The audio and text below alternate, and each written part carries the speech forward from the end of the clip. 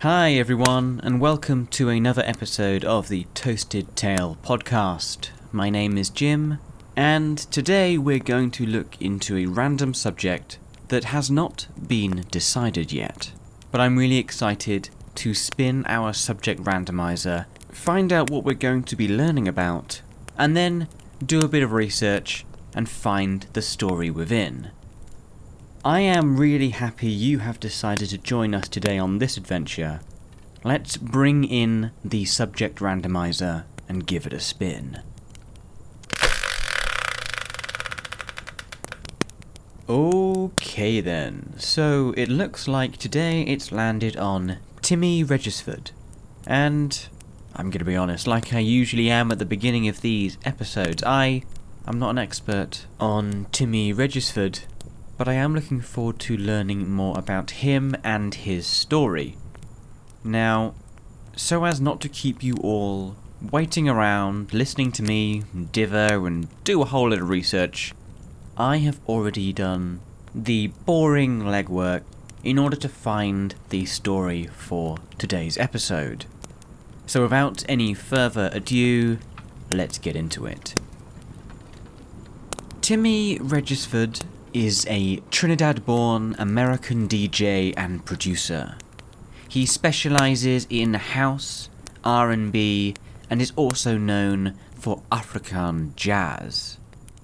His music has been described as very soulful, and was one of the front-runners in the Afro, house and dance scene. Timmy Regisford started his musical career early. He remembers going to the Paradise Garage where Larry Levan was the resident in New York City, and at 14 years of age, Timmy was turned onto the love of dance music. From there, he developed his craft.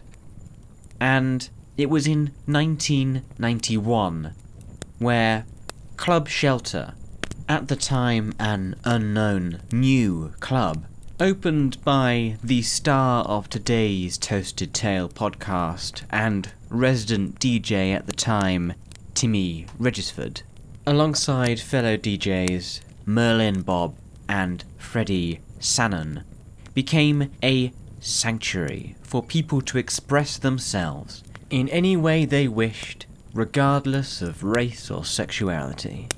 There was no place for discrimination in the eyes of the club's organisers.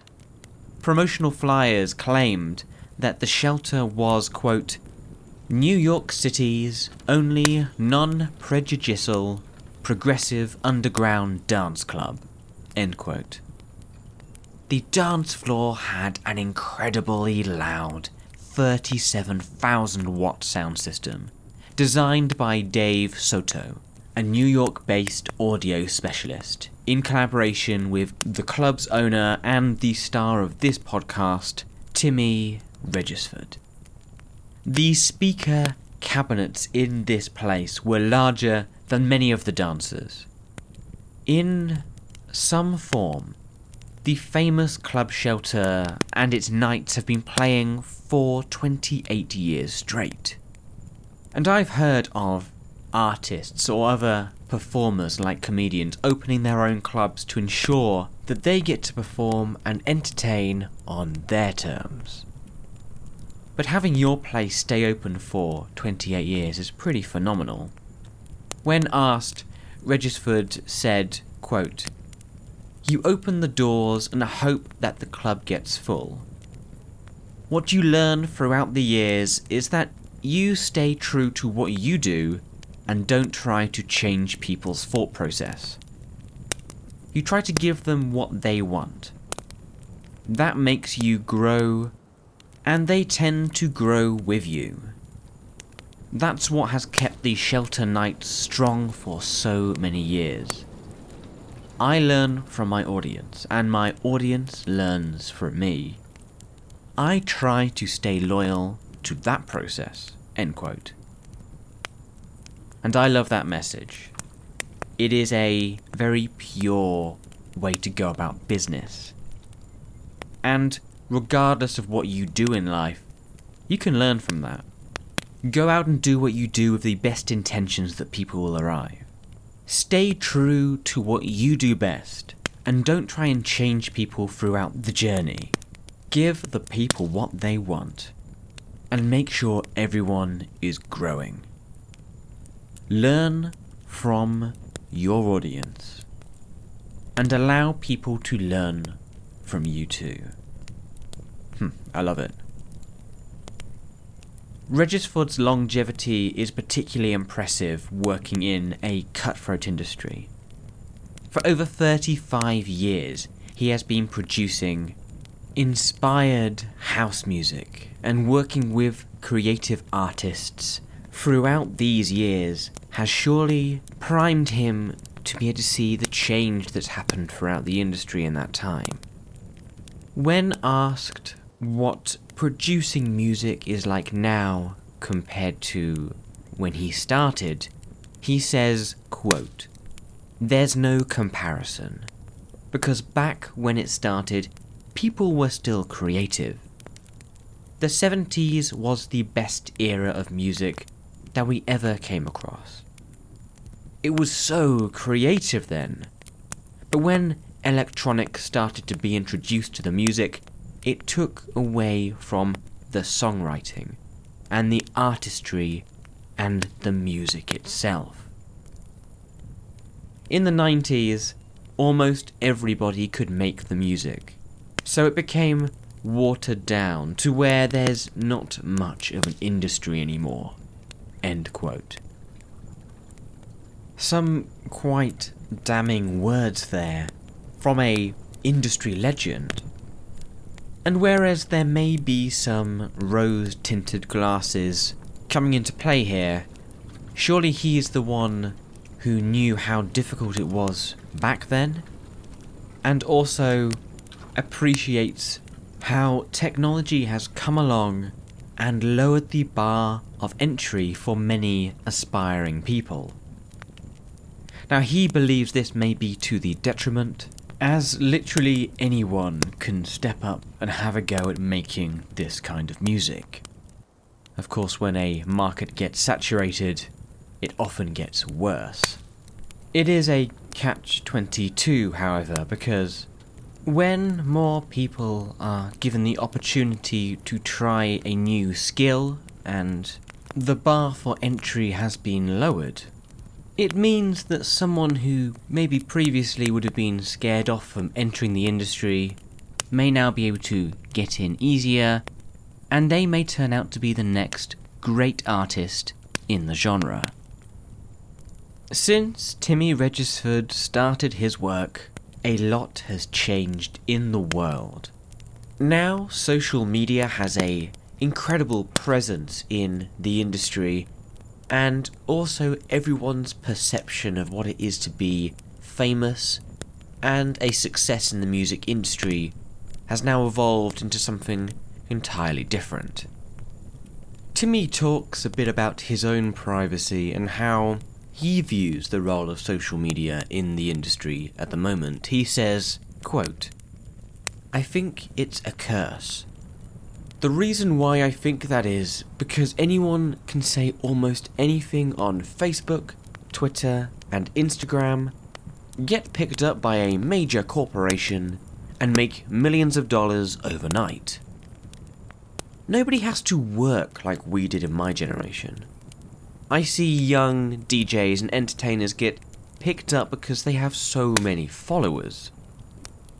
But they don't know anything about their craft. The next thing you know, they are making millions of dollars, but they're not proven. In my generation, the sponsors came to us because of the work we did to get where we were at. This made us appreciate the process and what it took to make it. In my opinion, they have to earn the right to say that they deserve that much money." End quote. Now, whilst this may sound as if there is etchings of frustration that when he was coming up and making his music, these same opportunities to earn money weren't there, I understand the message behind his thoughts. It is true that people can be picked up very quickly online now if someone identifies a bit of talent, but the person being picked up may not have been as ready as they would have been 30 years ago if they'd been given a bit more time to hone their craft and get even better. The allure of money, after all, can sometimes hinder creativity and restrict growth and make people not want to take chances in favour of sticking with what they know and what earned them the money in the first place. Let's be clear as well. With his experience, Regisford would have an eye for spotting talent. He has been in positions in various big labels as a head of talent identification, or what's more commonly known as the Artists and Repertoire Director. He did this for Atlantic Records, also was the Vice President of A&R at Motown Records, and in 1996 became the Vice President of A&R at DreamWorks Records. It was in these positions where he was given the job to try and find individuals or groups to sign, and who their label should give contracts to. It was during these years where he helped sign such acts as Mickey Howard and Levitt, and also developed artists such as Loose Ends and Colonel Abrams. Moving into the corporate world was not him hanging his hat at the door, however. This was not him retiring from creative musical production, and as the 30-year-old birthday of his Shelter Night parties fast approached, he revealed in 2020 that he is working on his 9th album, Almost 30, which promises to be a selection of sumptuous, earthy grooves that resonate deep and show Afrocentric, soulful vibes, all brought to life with enchanting voices. At the age of 50, it feels as if Timmy has still got a lot to give, and even though with age complications may arise, he is one of the old school DJs who brought so much to the industry and continues to contribute even today. With such a extensive back catalogue, I would highly recommend checking out some of his songs, and maybe then you too will understand why Timmy Regisford had such the impact he does. Thank you so much for spending your time with me in today's Toasted Tale podcast. I really enjoyed learning about Timmy Regisford and about a musical genre I knew very little about, and a DJ that inspired so much in his industry, but I hadn't heard of before. That's one of the reasons I really enjoy doing this podcast. I'm able to learn new things every day, and learning these things alongside you is all the better for it. If you enjoyed listening to today's podcast, then you can follow me on Twitter and Facebook. You can do so by following me on my handle @podcasttale. It's there where new episodes are released every Tuesday, and also anything I find interesting gets thrown up there as well. So follow me @podcasttale for more. If you want to support the show further as well, you can also comment, like, and share this episode, which will help me greatly get the Toasted Tale podcast out to more people. Thank you so much in advance. So as we come to the end, I have been Jim, and I hope you all have a lovely rest of day and find success in all you try. I will speak to you again soon for another Toasted Tale by the fireside.